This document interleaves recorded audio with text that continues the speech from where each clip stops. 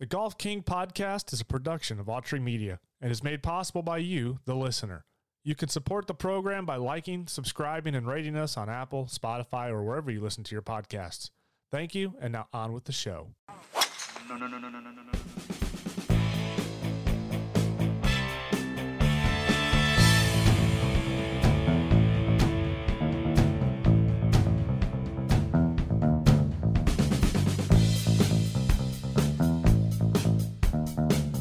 Hello, everyone. Welcome to the Golf King podcast. I'm your host, David King. It's good to be back with you now in 2023. We started this journey back in 2022, took a break. A little bit longer than a break that I wanted to, but now I'm here.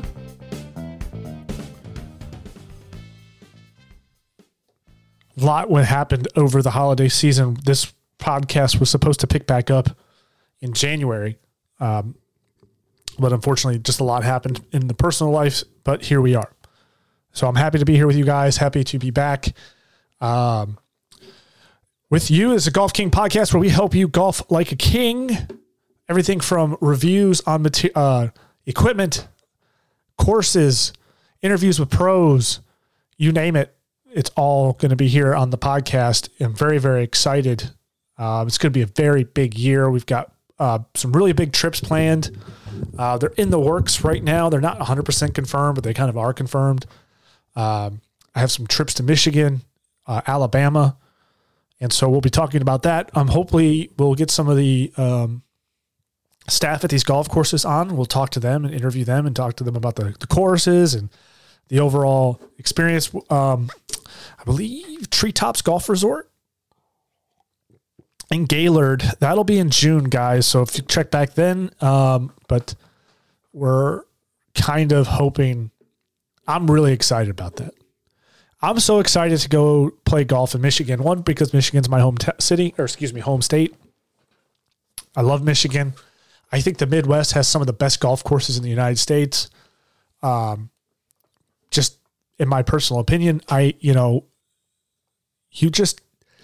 put it this way. The Midwest, I think, has the best golf courses if you want to go to a state or go to a region where, because we all know you get like TPC, Sawgrass, whatever. We can all argue what's the best golf course in pro golf. And that's a debate that can go on to the end of time.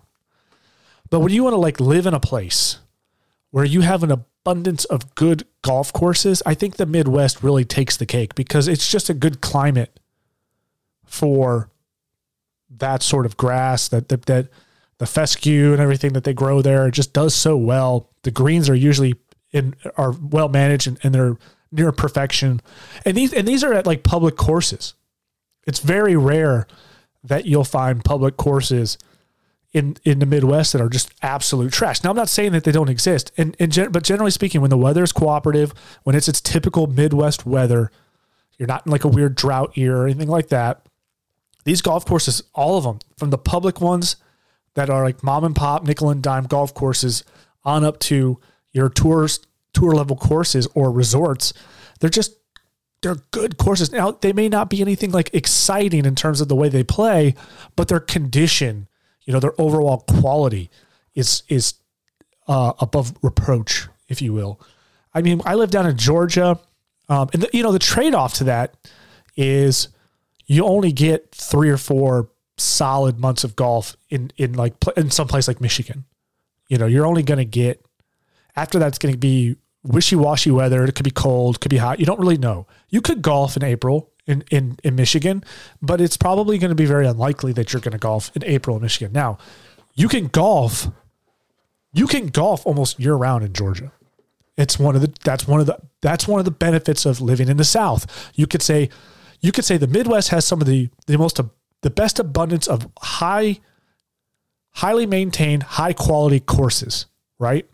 You go anywhere in the Midwest and you're guaranteed that you're going to have your pick of the litter of great golf courses to go play on because of just the conditions, the weather, everything. It's just good for golf, right? But you got a very small window to go and enjoy it. Unless you don't care about golfing in the cold, then you may have a much larger window. But let's just assume, for the sake of of this conversation that you're a normal human being and you don't want to freeze your butt off when you play golf, the Midwest is a great place to go golf. Now, the trade-off is if you go to the South, there are lots of great golf courses in the South. But one thing I've noticed, when you get down to like the nickel and dime courses, you're paying $20 to $30 for an 18-hole round. And I know some people might go, I don't pay anything less than $70 to play golf. Well, I'm talking about like the blue-collar guys out there playing golf. I'm telling you right now, there are courses in Michigan that are $20 to $30 to play a round of golf, and they are of the quality of a $70 to $100 round golf in Georgia. Hands down. The quality. I'm not going to say that there is spectacular, right, visually, or there's not all these bunkers and things like that, but in terms of the quality, because to me, I absolutely love, the views and the playability. Like, how hard is it? Is there all these, like, are the fairways narrow? Are they narrow and wide? Like, I love all of that, but honestly, like, above anything else, I just want a course that I can play and that's playable. I don't like dead grass. I like to see a transition from the rough into the fairway. I don't want it to all look like just a big open grassy burned field. I like the greens to be able to putt the greens. You may laugh and say, Dave, what are you talking about? Where are you playing golf where you can't do this? I have played golf in plenty of places where the greens are atrocious and you cannot tell the difference between the rough and the fairway. It's really, there's no bad shot because it's all just burned up short grass. You see a lot of that in Georgia. And that's unfortunate, I know. But the reason why you see that is because we have very harsh summers. And unless the golf course has the budget to keep that maintained, which costs a tremendous amount of money, I'm going to be interviewing groundskeepers and stuff on this podcast. I'm going to be excited to hear like just the amount of painstaking work it takes to keep these courses up and running. But you have more time to play golf in Georgia, but you'll have fewer courses that are going to be very affordable that are going to play well. You can go spend the 20 and 30. Listen, there's a course near me. I'm not going to say it. But there is a course near me that is basically a $20 round of golf course. It is like it's bad. I know they're trying. They're doing their best to make improvements of it. And you know what? I really hope that one day they do. I hope that place becomes a lot nicer. But right now it's just, it is what it is. And it's not like there's time. Most of the time you can't even putt. I generally will try to putt the first front nine, but after a while I'll just, depending on where my ball lands on the green, I'll either add 2 putts or 1 putt. If I'm within, a certain, because at this point it's like you can't putt. The greens are so poor that the ball doesn't roll. Like you putt it and the ball like bounces like 3 inches in the air because it hits a divot or patch a dead spot or something. It's ridiculous. We've all been there. Any average golfer has played a course like this. They've all done it because it's cheap. It's $20, $30 course. You can afford it. You and your bros want to go out for a weekend. You probably don't even need a tee time. You can just stroll right up to that place. We've all been there. It's almost like a guilty pleasure because it's like, yeah, I don't need a tee time. I don't need anything. I just show up whenever I feel like it. If I have the itch to go play golf, I can go there like on a whim, put in 18 and no problem. Is it going to be like the best experience of my life? No. Is it going to be incredibly frustrating because there's no markers to tell you how far you are, so you better have a rangefinder? Yes. But it is what it is. It's kind of charming in a way. But I am totally looking forward to this Gaylord, Michigan trip. And then I'm going to be in Alabama. Prior to that, Alabama is going to be May 15th through the 20th. Again, so check out for that. Other exciting news coming up, guys. We will be doing some interviews. I'm going to try to get some guys. I'm going to be at I'll be working the Mitsubishi Electric Classic, which is the Tour Champions event here in Georgia. I work it every year. I've gotten to know a lot of really, really great people, and I've got to know a lot of great players. It should be pretty exciting. Let's see. When is that? I need to find out. I know that's in May.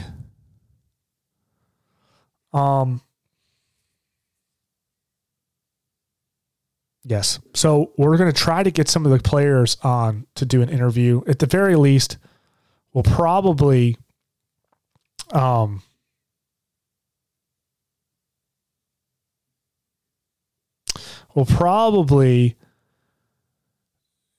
at least get the press interviews on the show. I can't guarantee that I can lock in some of these guys. Like I said, I've made some pretty good relationships with some of the players on the Tour Championship or the Tour Champions. But or the Champions Tour rather. I'm getting that backwards. I apologize. I've made some good friends. So I'm going to try to get them on the podcast that week. So check that out. That'll be really exciting if we can do it. And I think we will. Probably later once the tournament's coming to a close. These guys are pretty serious competitors. Even on this tour, they are locked in. And it's a lot of fun. If you're in the Georgia area and you haven't been to the Mitsubishi Electric Classic, I would recommend you go. It's a fun weekend. The weather's generally pretty good. I know I just probably jinxed it, knock on wood. I really hope it will be good. But for the last few years we've had, like last year it rained, but it didn't rain the whole time. Thank goodness. But yeah, no, it's a good event. Lots to do. They have a kid zone there. So if you have a kid, you can bring them. A really cool thing too, if you do have a child who's interested in golf, they'll have a kind of an autograph section off of the 18th green where the kids can hang out and get autographs from the players coming off the course. So it's a lot of fun. If you're looking for something to do, it's in Duluth, Georgia, March. No, that's not right. I'm sorry, guys. I was looking at the wrong event. Here we go. May 5th through the 7th. TPC Sugarloaf, hopefully doing a review of that course here very soon on the YouTube channel. That's some other news to bring up. Since we're coming back, this is kind of a mixed bag of some news, like what to expect with the Golf King, where we're going with this, what we want to do. We're primarily going to be a show where we talk about, we review equipment, we review golf courses primarily though. That's going to be the big thing is I'm going around, we're going to these golf courses. We're going to do video. The podcast section of it will be interviewing the pros there and the staff and whoever else is important. And so that's one thing to look forward to. And I'm hoping, so the YouTube channel is not up and running yet. It's still in the works. So I'll keep you posted on that. I have everything I need to do the videos. It's just a matter of setting everything up. In the thing about Georgia that's different again from like say the Midwest is everything here is Bermuda and zoysia grass in terms of golf courses. And so in the wintertime when it gets cold, zoysia and Bermuda goes dormant and it turns brown. And this was something I kind of wasn't really thinking about when I started the Golf King podcast last year. I started in the fall. I was getting everything together and setting everything up, getting all the email templates and everything to send off to these golf courses so we could review them and do videos. And I'm like, oh goodness. I'm like, great. I just realized we're moving into the winter season. All these golf courses are going to be brown. They're just going to be tan and brown. They're not going to be pretty. Nobody's going to want you to review their course when it's tan and brown. And so we had to kind of take a little hiatus, but nonetheless, it's back up and running. We're going to be doing a couple different courses. I'm really hoping to get TPC Sugarloaf on there. I've had some connections over there. So I'm thinking we could probably get that one sooner than later, but I do have some other ones in the works and look for those. It's going to be on the YouTube channel, Golf King YouTube channel. And eventually this podcast will be also a video. So it'll be a vlog as well. So once that's set up, so a lot coming down the pipeline, and I hope you'll join me along in this journey.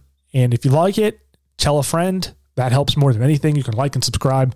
You can basically listen to this podcast anywhere where you get your podcast, whether it's iTunes, Spotify, Stitcher, Twitch, or whatever these kids are using these days. It's on everything, and you can go on there and review it, like it, subscribe. That would be fantastic. And then likewise, if you do Spotify, we'll be doing like Spotify polls where I'll ask you questions about maybe like the LIV golf or PGA golf questions and get your feedback. So look for those as well. All right. Busy weekend. Let's get into it. Let's stop talking about me. Let's talk about some golf. Busy weekend. We had LIV golf and we had PGA golf. And so it was a great weekend if you're a golf fan. You had more than enough golf to watch, probably too much. Couldn't catch it all. we're going to talk about that here in just a minute. And then also we've got some golf. USGA RA proposed plan to roll back golf ball for elite players. We're going to talk about this golf ball situation because I don't want to get too deep into it yet because I'm going to talk about it in a minute. But golly, I don't think anybody likes it. I haven't met anyone who likes this golf ball rollback. And we're going to talk about that here in just a moment. So Danny Lee, man, Danny Lee, let's play that. Holy moly, Danny Lee at LIV Golf. Unbelievable. What a win. Huge playoff. You know, I love playoffs. I like playoffs in LIV. I like playoffs in the PGA. I don't care. There's, you know, I don't know, my media friends will be like, oh, we hate playoffs. We just want it to be, we want to secure the winner and go home. No, I love playoffs. That makes for very exciting golf. It makes for exciting anything. I think of hockey, overtime, especially with the shootout and everything else. It's just fantastic. Here it is, LIV win. Here's Danny Lee's win at LIV. Give that a smack. Danny Lee! Oh, goodness me! Danny Lee! In only his second LIV Golf event has tasted glory already. What a way to finish it! A brilliant final day. He howls at the sky in Tucson. A day that started 4 off the lead, ends 21 holes later with victory at the 3rd playoff hole.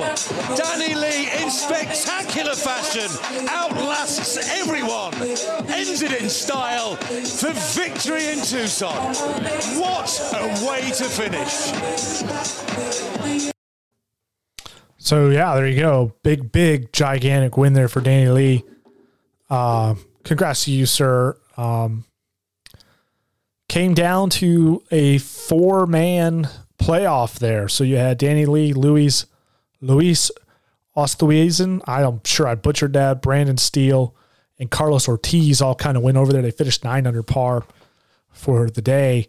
Very exciting. I always love a good playoff in golf, especially if there's like more than one person. All in all, just a very exciting round. You know, the one thing I'm going to say, I'm on Twitter now. You can follow me, the Golf King. You go to my Twitter handle at @the_Golf King, and follow me on Twitter. I'm always following the latest news and keeping up with kind of everything that's going on there. And one of the things I've been hearing is, you know, that the LIV tour is kind of boring, right? There's always going to be the obvious LIV haters that are going to bash LIV for everything. They're going to have something negative to say and whatever. If you don't like the LIV, that's fine. There's plenty of golf for you elsewhere. Certainly this past weekend. But there are certainly there were some comments I saw on, you know, under the end of this tournament today, or yesterday rather. And everyone's just kind of saying, like, you know, where's everybody at? You know, where's all the top players? They're this is kind of a snooze fest, you know, and in many ways they're right. You know, to be fair, they're 100% correct. There is nobody who was a top 10 golfer last year is in the top 10 in LIV this past weekend. You had Danny Lee winning this weekend, and you had Charles Howell III of all people winning the weekend prior to that. And so you could make the argument that it is a bit of a snooze. The next closest guy, you have Sergio Garcia tied 6th. He's really the most known relevant guy in the top 10 for LIV. You can make that argument. Some people may come on here and say, David, why would you know, I don't know, Kevin Na is my man, Dave. Like, why would you say that? It's like, okay, fair enough. Like, leave me alone. I'm just making a point that your top 10 PGA or like top 10, you know, official world ranking golfers are nowhere to be found, and they haven't really been performing very well this season. We have here, you know, Sergio Garcia was T6, you know, whatever. But down below, you have Pat Perez at T13, tied 13. Dustin Johnson finished tied 13 at 5 under par. You have Patrick Reed at tied 18, 4 under par. Bubba Watson was tied 20. Let's see here. Brooks Koepka was tied 24. Harold Varner III, 24. Cam Smith, 24th. So they finished tied 24. Cam Smith finished tied 24th 2 under par. You know, these guys didn't play horrible golf. I mean, Cam Smith was very consistent, 70, 71, 70, and 70 for the weekend. But 2 under par, and he's nowhere near the top. And you just kind of have to wonder, like, man, what's going on here? You know, we don't expect Phil Mickelson to be in the top 10. He very rarely is. He's tied. He's finished 30. And then you come down here, it's really strange. And then the biggest thing, and it's really been kind of a strange story, is Bryson DeChambeau, man. I mean, tie 44th place +7 for the tournament. It's just like, what happened to Bryson? And that's another thing I've been seeing on Twitter as well, which is people asking, like, what happened to him? What's going on with this game? Is he kind of fallen off? Is he done? You know, he's got this YouTube thing now, and he's more probably interested in that than really professional golf. And yeah, that's probably the case. Who knows? You know, like, golf is like that. You can have great years, you can have great rounds, and then you can have you can come out hot as hell on a Saturday and come out cold on a Sunday. It's just that fast. It can turn around on you, let alone what your season could look like. You just never know. And so for all we know, Bryson could just he could turn it around at any moment. You just don't know. And, you know, this is the problem that I think LIV is going to have, because here's the thing: the people that are saying that it's not entertaining, it's not very fun, it's boring, the top players aren't winning, they're not in the top 5 or 10, and they're not being relevant. Those are all valid arguments to be made. And I think this is going to be the issue for LIV going forward, because in order for LIV golf to sustain and become actually relevant and last more than 2 or 3 seasons, because they have to be relevant. They have to be interesting. They have to capture people's attention. And they're going to have a really, really hard time with that, because the PGA Tour has now made all of the changes necessary that, you know, people like Phil Mickelson fought so hard for. They have finally made these changes to the tour that's going to make it a lot better for younger and up-and-coming players with guaranteed money. They've got these elevated events now, which have higher purses. This is all benefiting the player. And in some ways, it's going to benefit the fans. But another thing that they have done is now they reward players who are playing well, and they're going to have no-cut events. Wow, gee, I wonder where they got that from. And I do find it funny that for all of the end of last year, we heard about how no-cut events aren't real golf. It's an exhibition. It's not really a tournament. That's not real competition, blah, blah, blah. It was a huge talking point by everybody. But now, about half or so is what's projected for 2024 of the elevated events are going to be no-cut events with 70 to 80 players playing in those tournaments. And so, love that or hate it, I'm indifferent to it. I think that's fine. The whole cut thing to me has never really been, it's been just a no issue for me. Either they have it or don't have it. I do think it's not fair for a golfer to not make any kind of money, period. Even if they don't make a cut, because these guys are entertainers, they're athletes, they're out there, you know, playing golf. They're out there for you and I to enjoy. They do deserve some sort of compensation for it. And some of these guys, you know, they hit a rut, man. Bryson DeChambeau +7, right? You know, you look at Ricky Fowler. He's kind of having a much better year this year, it looks like. But, you know, last year he was like 160th rank. I mean, he wasn't doing very well. And it can change quick for you in golf. You may be doing well 1 minute, and the next minute you're not. And that could mean you're not making any money, and that can be very hard, especially if you're a young player that's just getting into the tour. It could be hard to sustain that. And the competition level in the PGA is just astronomically high. There's so many good players. It doesn't take much for you to fall out if you're not playing to that level. And so the PGA has made all these changes. And so now LIV has got an issue. LIV is not going to be able to pull players over from the PGA. Nobody on the PGA is going to go to LIV unless they feel like they are not competing. They cannot compete in the PGA and they can't make any real money. But that's the whole thing. There's now guaranteed. There is guaranteed, I think it's like $500,000 guaranteed to all players or something like that. It depends on like where you're at and your level or blah, blah, blah, or how young you are, how much of a rookie or whatnot, I believe. It's been a while since I've read the news on all that. It was all last year. But regardless, you're probably going to be financially better off now in the PGA than you were a year ago, regardless of who you are and how well you're playing. So there's really no incentive for these guys to go over to LIV. And so now what do? Well, the problem is one of the reasons LIV was so, one of the things that makes the PGA so great, besides the fact that it has its history and its prestige, is the fact that they have these really star-studded players that bring a high level of interest to these tournaments. You know, you have guys that are, people want to watch Rory. They want to watch Spieth. They want to watch, Scotty Scheffler. These are the players that they are coming out to see, and it makes golf extremely exciting.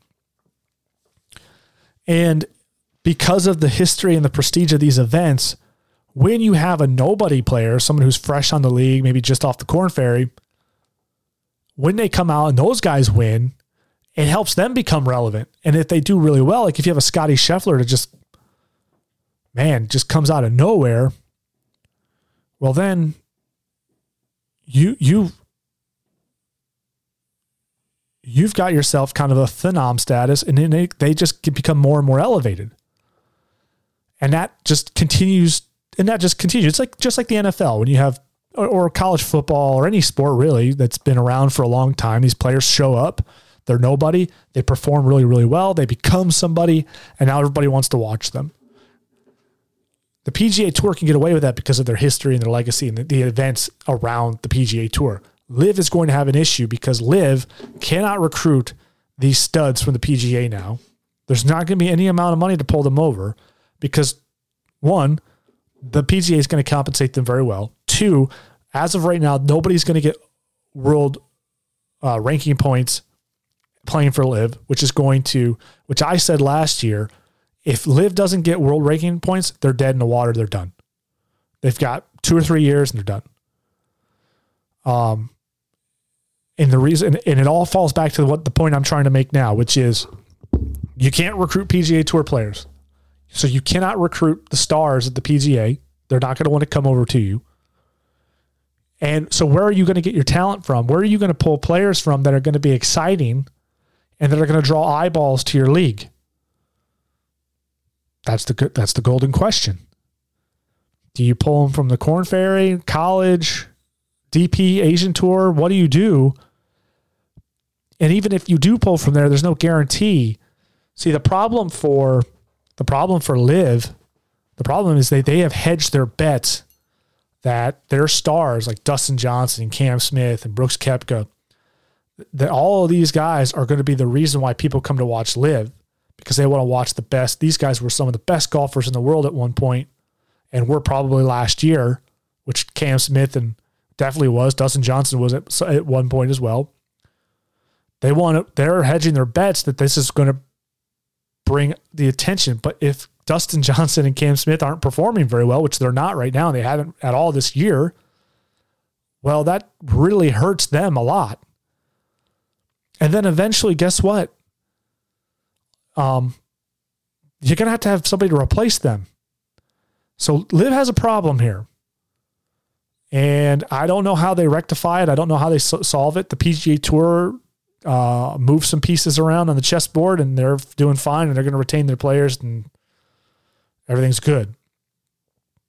I think the one saving grace that could help LIV are the guys that are eligible to go play on the majors. If they go out and play well, even if they don't win, if they can go out and show up and play well, I think that could help a little bit. But the problem is, Dustin Johnson's not getting any younger. Brooks Koepka is too hit or miss on his game. Yeah, he's kind of, he won last year at LIV, but he's too inconsistent. He's not the same Brooks Koepka that he once was. I think he knows that too, which is why he came to LIV to begin with. And Cam Smith is one of your younger guys. He's one of the studs, but beyond that, like who? You know? You can't expect one guy to carry an entire league. It's not going to work that way. He's not Tiger Woods. So they got a big hurdle to get over here, and maybe things will change. Maybe these guys will start playing better and they'll be in the top 10 soon. We'll see.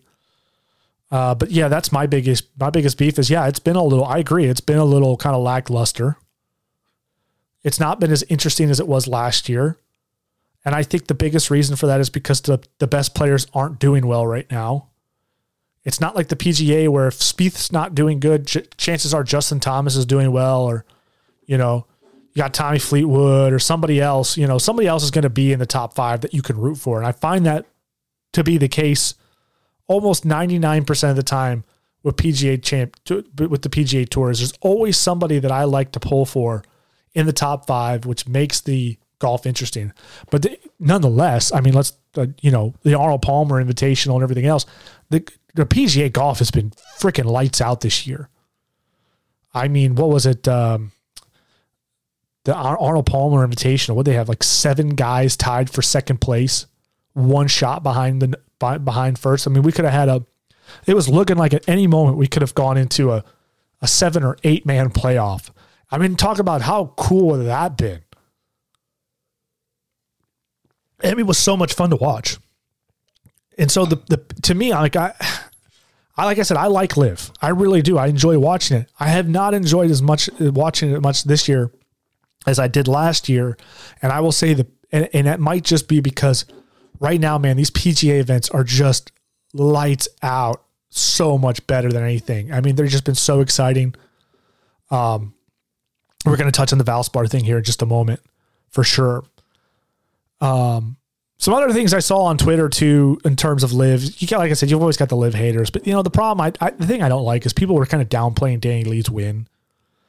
The fact of the matter is that, it's not a PGA Tour event.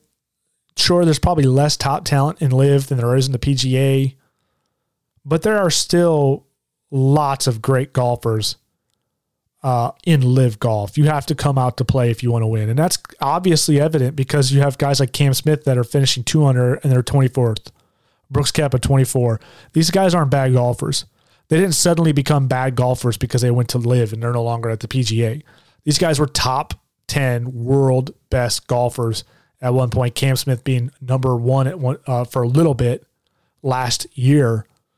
Certainly number 2, I think more or less. He was number 2. So he had a great year. He's a freaking phenomenal golfer. So it's not, I don't think it's good to take it. Yeah, they're getting paid. They don't care. It's maybe you can make that argument for someone like Cam Smith. He's getting paid. He doesn't care. He's already won a major. He doesn't care. He's got nothing to prove. But for someone like Danny Lee, he's coming out to play because that number 1 spot or his team spot, that's a big purse. That's a big payday. And so there's a lot riding on there. I mean, those, you're talking about $2 million, $3 million putts. So these guys want to win. They want to win that big paycheck. And not only that, they just want to win. They're competitive. I mean, you tell me one person who golfs, who plays golf, either semi-pro, pro, amateur, whatever, just a Sunday golfer, and you ask them a question like, "Hey, if you could play on the LIV and win and have that trophy in your house, would you do it?" They're going to say yes, 100%, because who wouldn't want to have a LIV tournament win under their belt? I mean, I wouldn't turn it down. 100%, I wouldn't turn it down. A win's a win, you know what I mean. So these guys are coming out to play. They want to win. And a lot of people on Twitter were mocking Danny Lee's comments about how he didn't think he can't win anymore. He thought winning was no longer in it. Here's what Danny Lee said in his interview. I'll roll it. Roll 2. Danny, only your second LIV event, and to win it in this style in front of your teammates and all this crowd, you must be absolutely pumped. It was I'm speechless right now. Honestly, I wasn't even looking at the individual score all day. I was only asking about how is our team doing. That's the reason why Kevin called. That's why I wanted to come over here, win as a team. But we're a little bit short on the team, but it's individual victory. It means a lot. I haven't won since 2015. I just felt like when it's just not my thing, but today just changed that. It's just good to see I'm capable of playing some good golf again. In Mexico, Kevin Knight told me you're his secret weapon. You got them a podium finish. What's it like playing in this team environment, not just an individual environment? I just love it. For me, I think it's even better mentally because I can never give up one shot out here because team is watching. You don't know what's going to happen out here. So I just love it. Well, they're right behind. Yeah, so you could see the emotion, like you can't hear it as much in the clip, but when you watch the video, he was very emotional. You could tell he was super excited when he won. I mean, the putt just goes in the hole, he throws his hands up in the air, he's super stoked, and I'm happy for him. And I think we should all be very happy for him. I don't think there's any reason why we should be negative or kind of laugh at him because he can't win. It's crap like that. It just bothers me so much. These Twitter warriors that they haven't won a damn thing in their life, and they're sitting here criticizing this guy because he's excited that he finally won. I mean, Brooks Koepka got very emotional last year when he won because Brooks didn't think he could win anymore. And that's a problem in golf because golf is hard and golf is abusive mentally to you. It is a mental game. And so if your game goes off, it can throw you into a spiral. And if you can't get out of it, you may think you're done. And especially if you're someone like Brooks who has won, who's been competitive, who's done really well, and then suddenly you're not, I can mess with you. And so I'm happy for him. Good job, Danny. Hopefully you win some more. But like I said before, LIV has got an issue here because no offense to Danny Lee's not going to put butts in the seats in terms of viewership. They want to see Cam, they want to see Dustin Johnson and everything, and they're just not getting that right now. But long term, if they can't figure out some way to get elevated players to bring that sort of interest to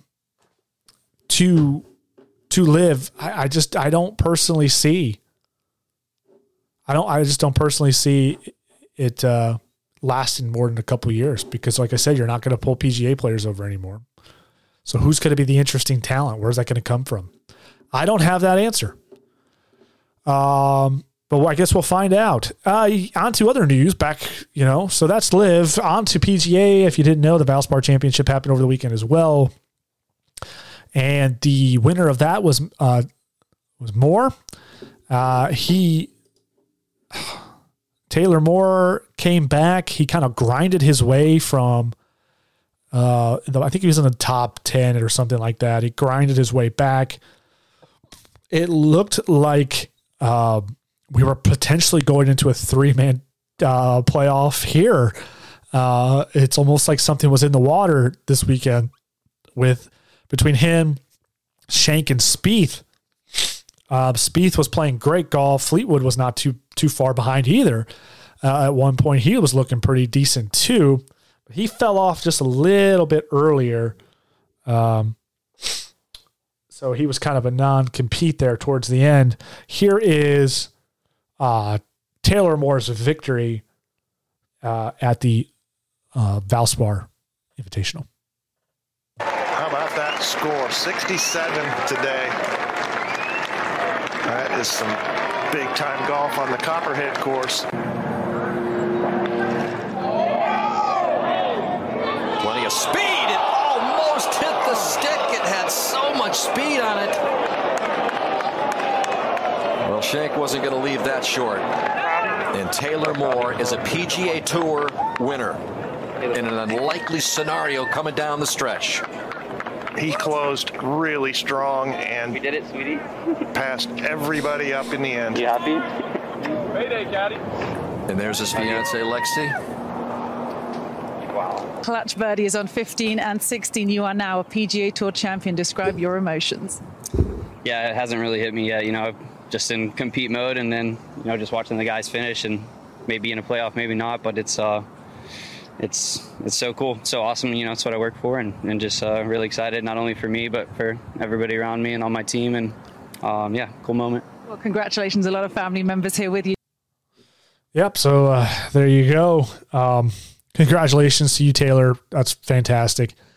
It's interesting to note the difference in just the energy from the announcers from LIV to PGA. I'm going to tell you, the announcers at LIV are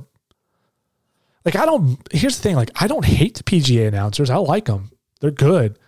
But I also really love the energy of the LIV guys. They bring a little bit more intensity, and I don't mind either one. It's kind of a weird thing. It's I don't know if I'd want that energy at the PGA Tour, because I don't expect it. You know what I mean? But anyway, he grinded back on that one. That was a heck of a finish for him. It's one of those situations too. This is where golf, again, we just said a second ago, golf is a fickle mistress. You just don't know what to expect. And, Jordan Spieth, for the most part, looked like he was certainly going to win it, or at the very least go into this playoff. And he finished tied third. He kind of mucked up that 18th hole and missed it. I think he 3-putted to go 8 under for his total score. Whereas Moore, all credit to Moore. I mean, his round, he finished 4 under for the round. I mean, he fought and played very, very well, where everyone just kind of fell apart there at the end. And, it's just, that's golf. You know what I mean? We've all been there. You hit great shots, and then the next shot is completely opposite of that, and you just don't really know what to expect. And yeah, I thought it was pretty interesting. I was really kind of hoping personally for a 3-way playoff. Personally, I thought that was going to be really, really fun to watch, and unfortunately, it didn't happen. But yeah, good for him, Valspar. I will say this: as much as people want to talk about that final round, was extremely interesting. It was fun to watch. It was exciting. The first 2-3 rounds of Valspar, whatever. You know what I mean? But it's the Valspar. The players, totally exciting. You know what I mean? The Arnold Palmer, I mean, it was lights out, right? It's the Valspar. I mean, you can't, it's not going to be the same as the players. It just isn't going to be the same in terms of his excitement.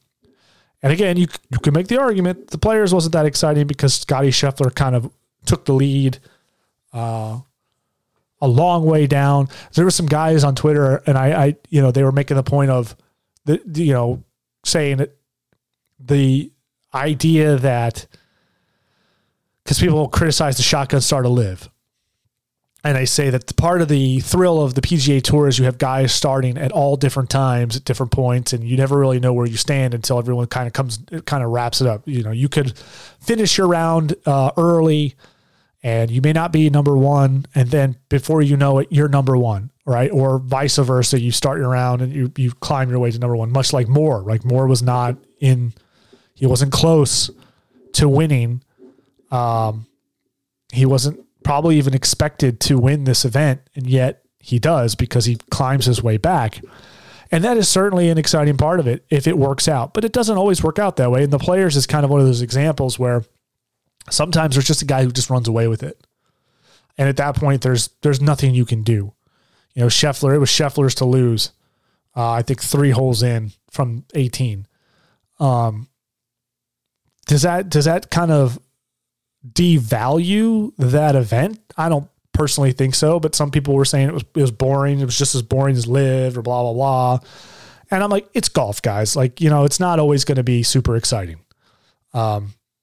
It can't always be like the Arnold Palmer Invitational where you have all these dudes that are just, right there in contention, 7 guys in contention for the number 1 spot. And you just don't know, and it's super exciting, right? And you have, McIlroy and Scheffler and Spieth are all in there. Patrick Cantlay. I mean, that was honestly some of the best golf I've watched in a long time. It's just the way it goes. You just never know how it's going to play out. The shotgun start thing, I don't personally hate it. I don't think there's anything wrong with it.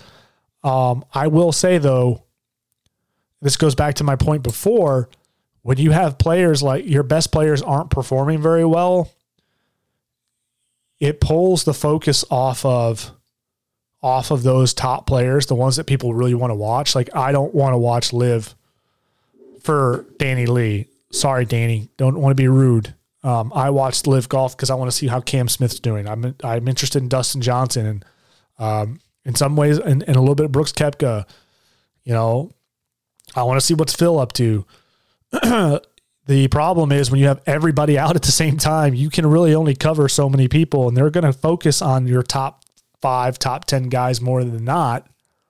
And so you're not going to get the TV coverage of your favorite players if they're not performing well. Whereas you might get better TV coverage on the PGA because not everybody's out there at the same time. At least not all at once. So I can see there's a lot of arguments between all of this. But all in all, the Valspar, I thought had a fantastic finish. I thought it was very interesting. Didn't know how it's going to go down. I guess the next big event is going to be the Masters. You got the Valero Texas Open, and then you have the Corrales Punta Cana Resort and Club Championship. Excuse me, guys. Nobody really cares. It's whatever. The Masters, baby. That's where it's all at. The Masters. Oh gosh. I don't know about you, but boy, do I just get excited. I look forward to it every year. I am looking forward to it this year.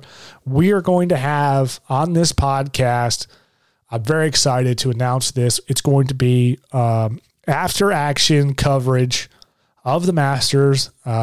Right now, it's just me on this podcast, but I will be having a co-host here soon. He's probably not going to be on all the time, but he will be on hopefully the majority of the time with me, talking about golf, talking about things. We're also going to have, we're going to have the interviews and all that other fun stuff. But on days like today, where we're just kind of talking news and, how these events went and just talking about whatever, he's going to be joining me. That's Stan Autry. If you don't know who Stan Autry is, he is a sports writer. He writes for Golf Georgia.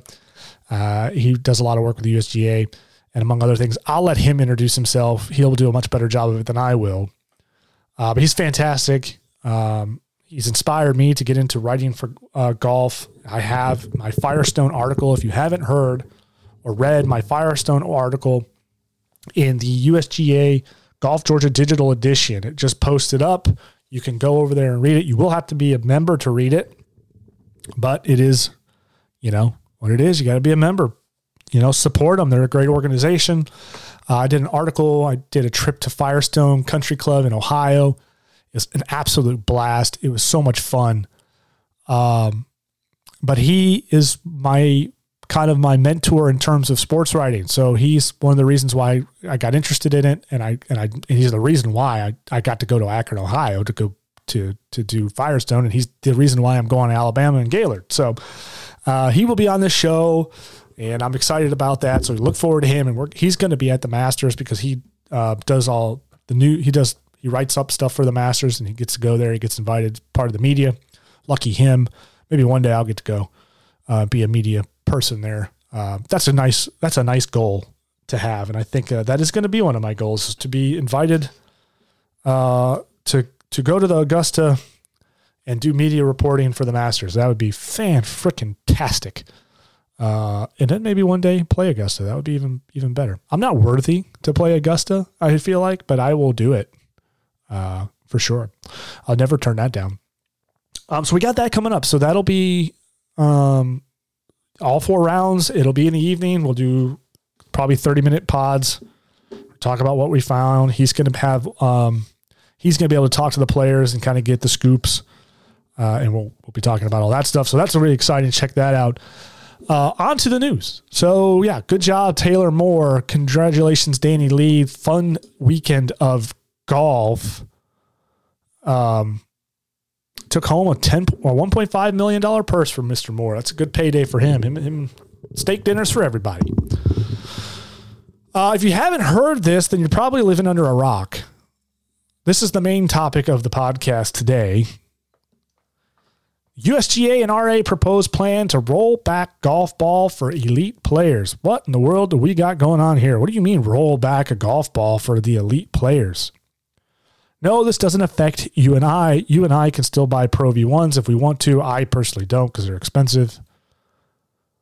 But they are a damn good golf ball. This doesn't affect you and me, but it does affect the best of the best.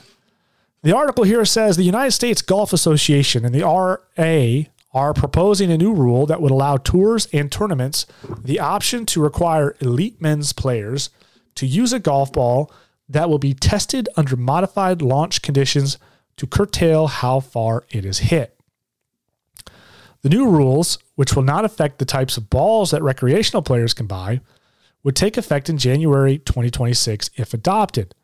The governing bodies will receive feedback from manufacturers and others until August 14th.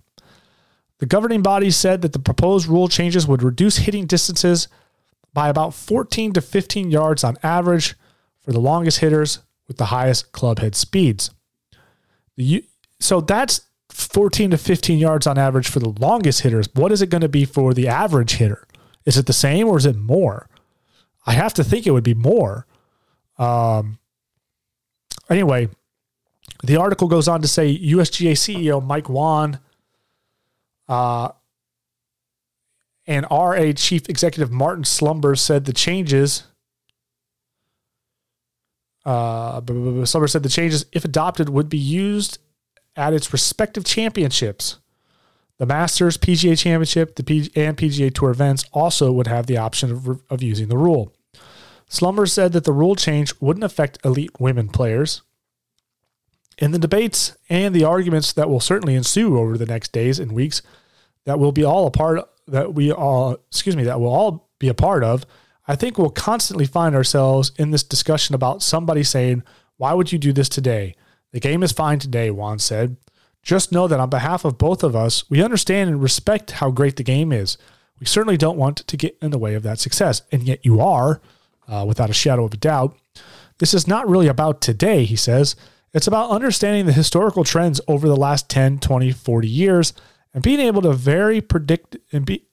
being able to be very predictive in terms of those trends over the next 20 or 40 years going forward, and questioning whether or not the game can sustain 20 or 40 years from now the kind of increases that are so incredibly easy to predict.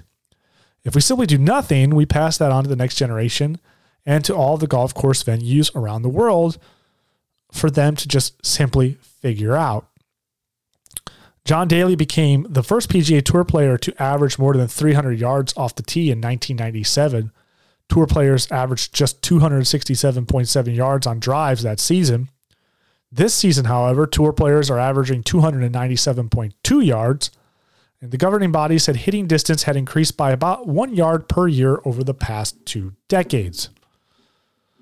The article goes on here, "As custodians of our sport, we're of the view that at the elite male level, both amateur and professional, we've crossed the Rubicon with regards to where hitting distance is, but more importantly, where it is trending. And it's our responsibility as governing bodies to propose change to protect the long-term integrity of our sport," Slumber said. "Golf has become more athletic and technology has improved substantially. And it is the future impact that is the most pressing concern to the USGA and the RA." In a release, the USGA and RA said golf balls that would conform to the new rule must not exceed the overall distance standard of 317 yards and no more than 320 yards on carry and roll. Under the changes, balls would be tested with club head speed of 127 mile per hour and based on a calibration set up for 11 degrees and 37 revolutions per second, or 2,220 RPMs, as part of this proposal. All other golf balls, including those used by recreational golfers, would continue to be tested at existing conditions of 120 mile per hour and a calibration setup of 10 degrees and 42 revolutions per second. The group said that they will not propose a rule change, at least for now, on addressing the forgiveness of a driver's face. The second piece of feedback we've heard is a rule change on the driver would impact multiple clubs, and the unintended consequence would be 3 woods or other clubs that perform better than drivers, and thus multiple clubs would need changing, Slumber said. So in other words, it's not so simple to just change your driver. You know, it's like, well, why don't you just make clubs less forgiving? Well, we can't do that to the driver because then the driver becomes less effective than a 3-wood, blah, blah, blah. We have to do it to all the clubs, and that would be kind of hard to do. Well, I would make the argument that going after the golf ball is probably the biggest mistake you can possibly make. Now, I understand the logic here that over the course of the last 20 or 40 years, that distances have gone up by about a yard per year. And by that logic, you would think that that would continue to trend that way. But my question is, how far have we really got, how much further can we really go with a golf ball? There's so many golf balls out there that claim to go further and straighter and faster and farther, blah, blah, blah, blah, blah, blah, blah, blah, all the marketing gimmicks. But the reality is when you put a pro behind these golf balls, and I'm talking about all the balls that are, that are Pro V1s or equivalent in terms of their brand, like the Bridgestone version of a Pro V1, blah, blah, blah. These guys, you put a Scotty Scheffler up there, you put Bryson DeChambeau, whatever. They're going to hit those golf balls all about the same distance, same trajectory, very little difference between the two. It might be a 5 to 10 yard variation when you really get down to it. Because these companies have really maxed out the technology. I mean, sure, they could come up with something new, something better, but the reality is it's unlikely. And I think the answer to this would not be to roll back the golf ball, but rather if you're going to go after the golf ball, we're not going to negotiate this. Me personally, I would not touch the golf ball. I would just leave it alone. I love to see these bombs that these guys are crushing. I love to see these shots they're taking. They're not shots that the average golfer can take. It's so impressive. It inspires us as amateurs to want to go out to the course and do that. We want to use, brands like Titleist and Bridgestone and Callaway are not going to want to go for this because amateur players like myself want to use what the pros are using, right? Because we want to play as good as the pros do. So we're going to want the best ball, the best clubs, to get the best performance. So I don't think going after the ball is going to work. I don't think it's going to work I think money talks. I think these manufacturers are going to put the kibosh on this. They're not going to let this go. Or maybe they will because it's an opportunity for them to make another golf ball. But that's the thing. Like nobody's going to buy that golf ball outside of the PGA Tour, and these players don't pay for their golf balls. They're given to them. And so this isn't a money-making opportunity for golf ball manufacturers because they get to produce a new ball. It's actually probably going to cost them something. And it's not going to net them a return because no average golfer is going to go buy a golf ball that's going to restrict his distance. It's ridiculous. So it's a bad idea. I don't think you're going to see dramatic increases in distance. You probably will see an increase in distance over the next 5 years. And it might still be like that 1 yard per year, but I really doubt you're going to see it continue to go. You're going to hit you're going to hit a pinnacle here. It's going to peak.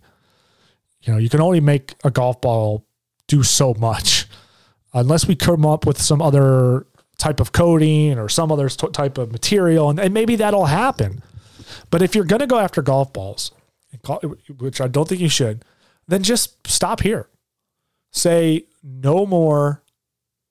Like Pro V1s as they are now, that is what the pros can use, nothing more, nothing less. So there is no more.